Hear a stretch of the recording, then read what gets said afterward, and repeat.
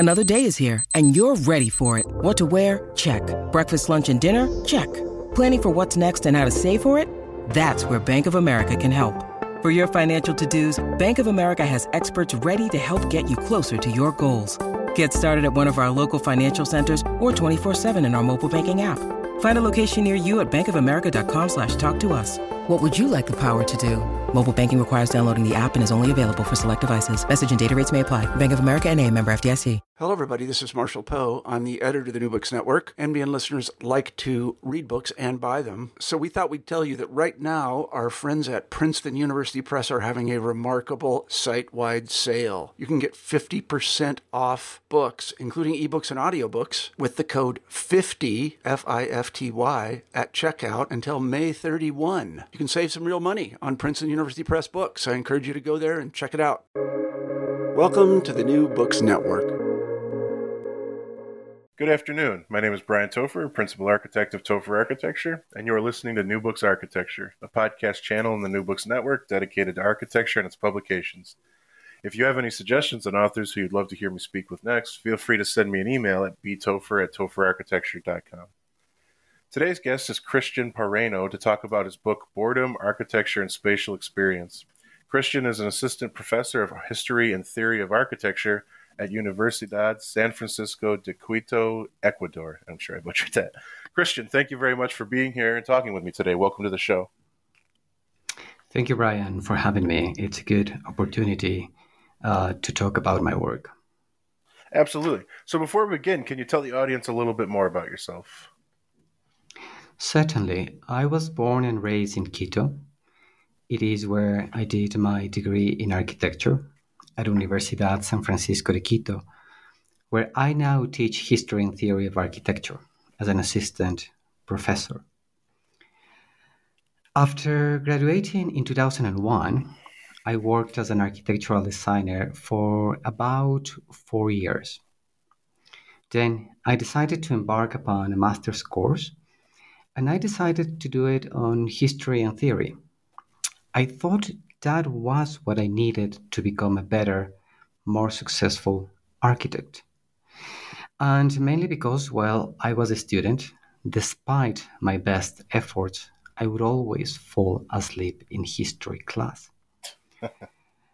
In 2005, I enrolled at the Histories and Theories program, now called History and Critical Thinking, at the Architectural Association.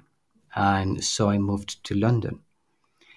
As a consequence of those studies and also of the experience of the city, architecture changed for me. It became an object of knowledge rather than an object to be designed. I realized I had many, by then still sort of formless, inchoate questions about what is architecture, what are its origins and sequels, and how can the built environment be understood and studied. So thanks to professors such as Marina Latourie and Mark Cousins, I was introduced to architecture as philosophy, as a way of thinking. After I completed the course, although still with many conflicting and confusing ideas, I landed a job as an architectural designer in London, in the middle of Covent Garden, at a large-scale firm. There, in addition to my work as an architect, I also did research for the same company, looking at sites in central London with the potential of being redeveloped. Those were buildings and plots that were no longer considered of attention in the market, that were deemed boring by real estate offices. In parallel, I began to contribute to Glass Magazine, a glossy publication dedicated to fashion and lifestyle, which included a section called Space. As an editor and writer, I had to produce at least 4 interviews per year with different and well-known architects. So, for instance, I had the opportunity to meet figures such as Bram Koolhaas, Eva Urigna, Eric Owen Moss.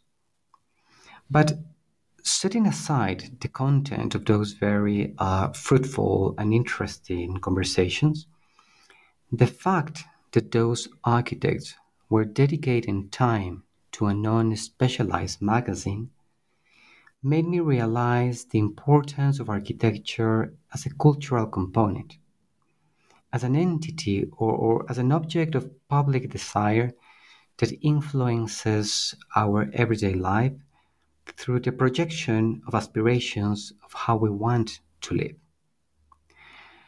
With all these ideas in mind, and due to the economic crisis of 2008, which forced many of us to rethink our architectural careers, in 2010 I left practice and returned to school as a PhD student investigating the relationship between boredom and architecture.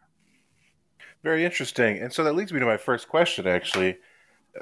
Boredom is something I think all of us are very familiar with. And so you hinted at it, I think, slightly in your introduction, but what led you to write a book about something we all deal with, boredom, and how it relates to architecture?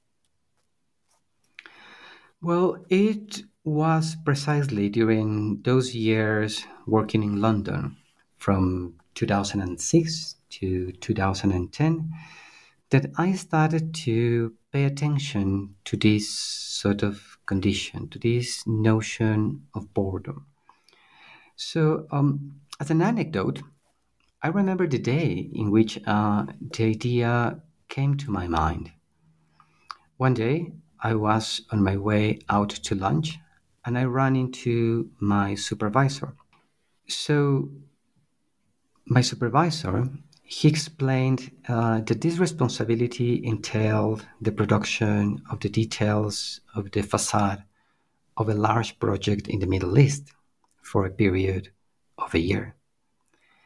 So my excitement disappeared when I imagined myself working in a non-creative task, dedicating time and thought to what I considered at that moment a very boring activity.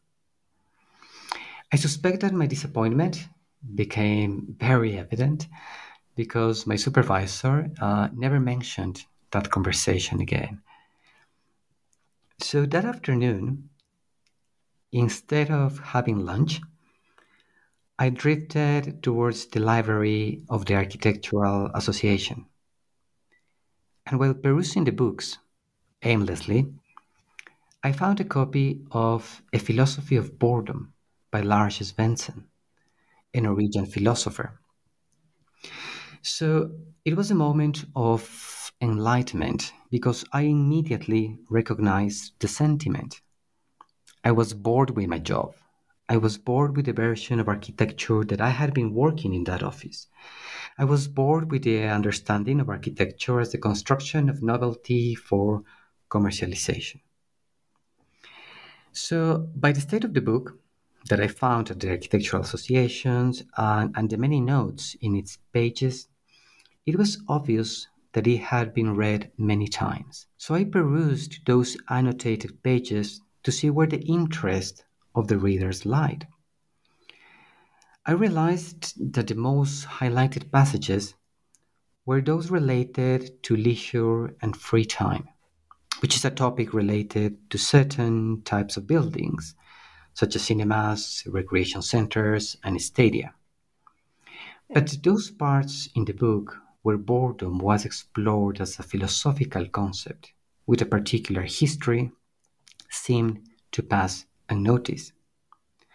So as soon as I could, I got a copy of the book and started to familiarize myself with the theories of boredom investigated by Svensson in his book. And in particular, the philosophical account on boredom by Martin Heidegger caught my attention. To Heidegger, we are always in a mood, in a particular state of mind. Like in a pendulum, we pass from one mood to another. from joy to anxiety, from anxiety to boredom, and from boredom back to joy. Interesting. Unlike sentiments, such as anger or guilt, moods are long lasting, less likely to be triggered by isolated events. It can be said that moods are the space in which we move, as if we would be immersed in a dense, deep atmosphere, which is individual, but also shared. It is communal. Importantly, these emotional states are historically specific, not random, and according to Heidegger and to other philosophers, including Soren Kierkegaard and Walter Benjamin, boredom is one of the prevailing moods of the modern era. To be modern is to be bored. To be bored is a sign of our modernity. So several questions arose. Could architecture be shaped not only by intellect, creative talent, and technological development, but also by the mood of those who produce it? And if boredom is a mood of modernity, then how could its presence be detected in the ideation, design, and experience of the built environment? Very, very interesting. And so that kind of leads me right to the organization of the book. Again, it's hard to talk about it all at once, I'm aware, but you do break it down into these three conceptual frameworks: the differential distances, circular trajectories, and extended thresholds. And I understand that's a lot to discuss all at once, but I was wondering if you could maybe walk us through kind of an explanation of each one quickly, and then we could talk about each in further detail. Perfect. But perhaps before getting into that, I would like to do a brief clarification, which Sure is thing. that in the book, boredom is posed as a relationship. So boredom does not belong to any architecture. I think it can emerge in the domestic, minimal, and modest, but also in the monumental, convoluted, and grandiose. It is a condition that belongs to the exterior world, but also to inner inhabitation. It connects, merges, and compresses many dimensions. It is a question that moves from the concern of how individuals stand in the world to how the world stands in relation to individuals. So the three sections more or less follow a very loose chronological organization. The first section, differential distances, explore the experiential aspects of boredom in its nascent phase as a qualifier of inhabitation during the consolidation of modernity in the 19th century. So the condition emerges as a discord between interiority, the space of ideas and sentiments, and exteriority, the space of the world and society. In 1843, Kierkegaard argued that what defines the modern experience is the awareness that interiority does not need to be communicated in exteriority. That is to say, we live in these parallel realms. Since self-reflectivity guides modernity, the individual can respond to outer demands while keeping inner circumstances private. So Kierkegaard identified two modes of living, the aesthetical and the ethical. And within this duality, boredom dwells in the aesthetical as a threat to enjoyment and beauty. To Kierkegaard, it is demonic since it impedes closeness with the spiritual. So the condition constitutes the root of all evil, but, according to Kierkegaard, with such power to set things in motion. Boredom is compared to a field lying fallow, in need of rest in order to be fertile again. So, this section is mainly explored through novels by Catherine Gore and Charles Dickens, who are key protagonists of the popularization of the term boredom in English. The section also explored the elaborations on empathy by Henrik Berthling and Adolf Goller. And this section finalizes with quite poignant observations on Coney Island by Maxim Gorky. The second section of the book, Paradoxical Circles, investigates how boredom not only became normalized in modernity, but also served to expose crises in the architecture of the 20th century. In 1930, Heidegger structured boredom to propose a new philosophy based on the interrelatedness with the world. In his view, boredom is an expression of homesickness, which urges the return to the wholeness of home. The whole is the world, and the world is home. So in modernity, being out of home is aggravated due to the Cartesian fixation with certainty, which disregards religious beliefs and elevates consciousness, turning the I into the undisputed foundation of philosophical questioning.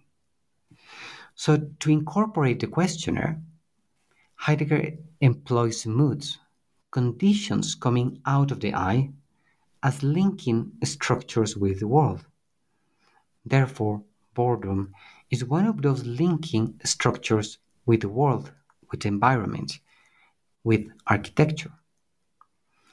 So, to delve deeper into this period, this section revises why Albert Camus called Oran the capital of boredom, how Siegfried Gideon reached the conclusion that modern architecture was undergoing a moment of confusion and boredom, and what qualities makes Los Angeles an ideal city to see through the lens of boredom.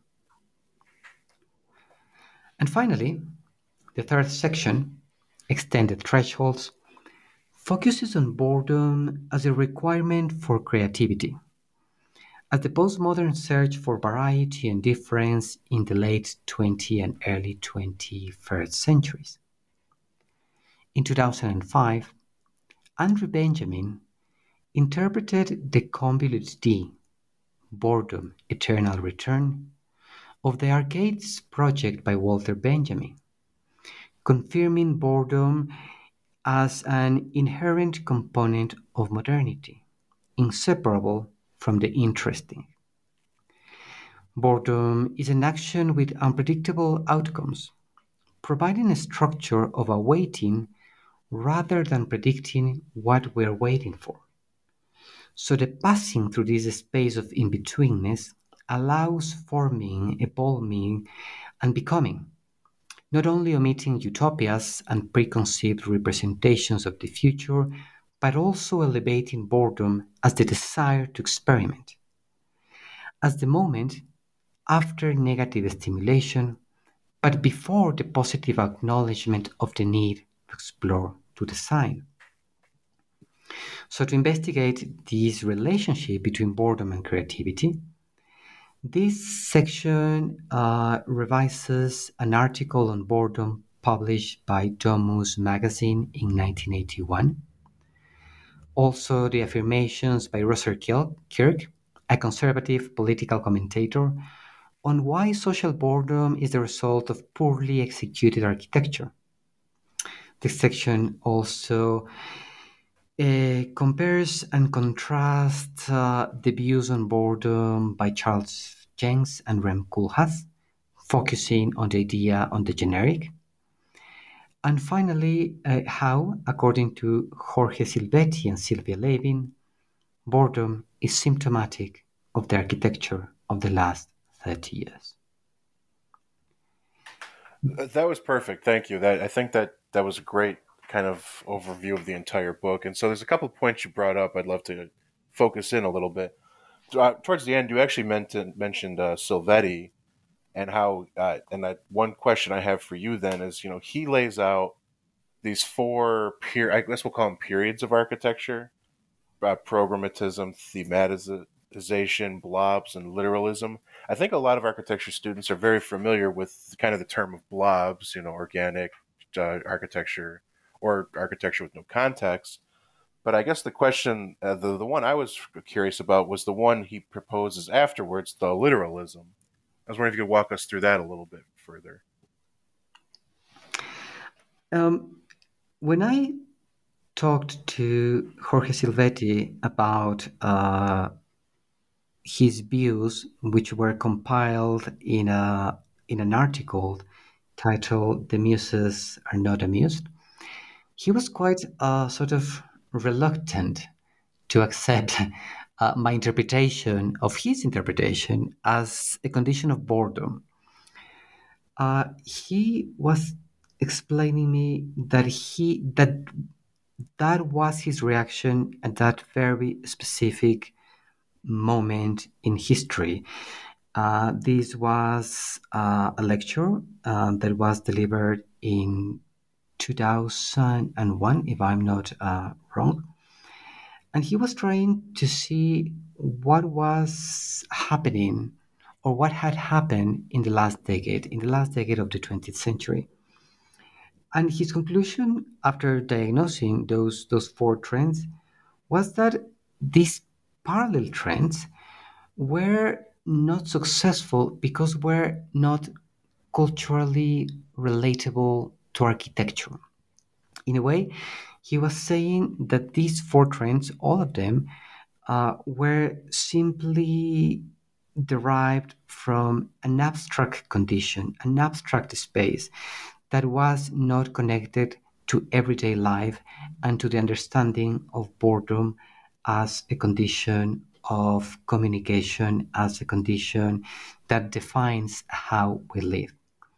And literalism, which I thought it was perhaps the less well-defined of those four categories, kind of affirms that is simply this notion of taking a theme and applying directly to architecture, as if it would be a kind of touristic brochure saying X place is X quality. We take that X quality and we try to create a form that represents that quality. It's kind of a marketing strategy in which we simply eliminate the distance between the user and the place. We kind of facilitate that interpretation and we simply say to the user, this is what you're going to encounter. So we don't give the user the opportunity for further reflection. And because that distance is so short, that is why, according to Silvetti, it was irrelevant and it became quickly outdated. Interesting. And so, kind of circling back to another architect you brought up, of course, there's a lot of philosophers and architects in here, and sadly, we won't be able to get to them all. But you had mentioned Charles Jencks. I think a lot of students are familiar. I know I personally have read everything he's had. And so I think a concept that I kind of want to ask you about is, you bring up his, I'm going to mispronounce this, the Ivan Illich law of diminishing architecture.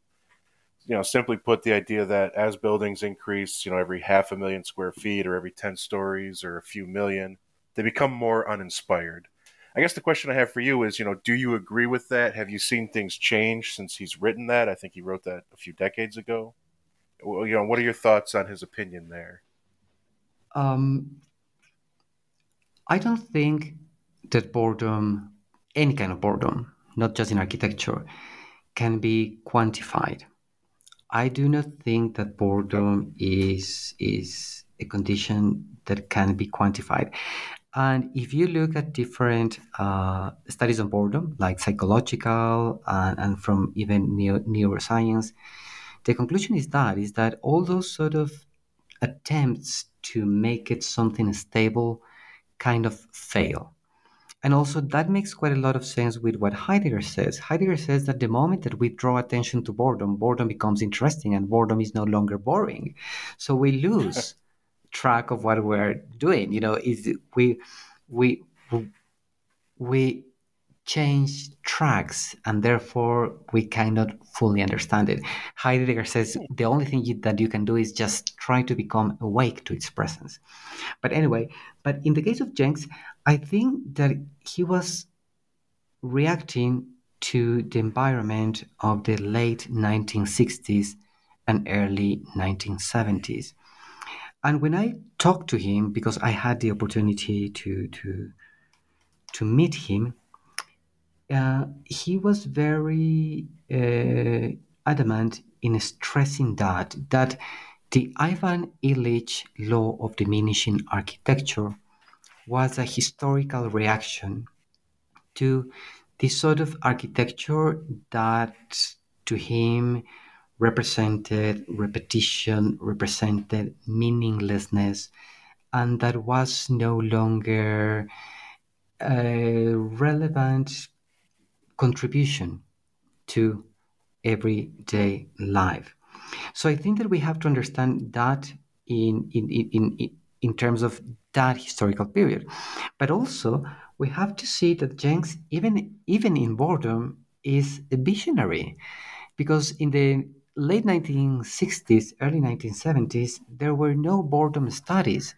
Boredom begins to be a subject of study around 1980, 1981. So he was even ahead of that, trying to say, here there is something, something that is related to architecture, something that involves our sensibility that can be called boredom. And so, before I get to my final question for you, and again, like I said, there's so much we have to kind of. I think one thing that was very interesting to me is you bring up the kind of this relationship between boredom and interest, and you even make the point that sometimes people, when they use something as interesting or they use the word interest, they actually mean quite the opposite. I know for me that's interesting because sometimes when I don't know how to segue into my next question, I might actually say interesting, and I hope I didn't do it this interview, but. The question I have for you then is, do you feel that that relationship is simply a verbal thing or that can be translated elsewhere? It is something that I still would say don't have a concrete answer. I think that perhaps we're too close in history to make a full diagnosis. But I remember when I did my first presentation during my first year of my PhD, my supervisor then, who was Ian Borden, said that in the previous meeting, he had counted the number of times people had mentioned the word interesting. And I remember the name. It was 74 in half an hour. So this interesting, as you very rightly say, becomes this sort of interjection that can mean anything. That can mean, yes, I'm interested, I'm truly interested, and I want to engage with you. But it also means, oh, it's a polite way of saying, oh, I really don't want to elaborate, or I really don't find your work worthy of my intellectual thought. And I think that it's perhaps a linguistic turn that denotes something similar to boredom, but perhaps, and I think that is what you're trying to hint at. It is also a kind of beginning to point to perhaps a new sensibility. So if boredom is is deeply connected to the modern era, to modernity. And since there are many discussions about perhaps we're going through the end of modernity or the beginning of the end of modernity.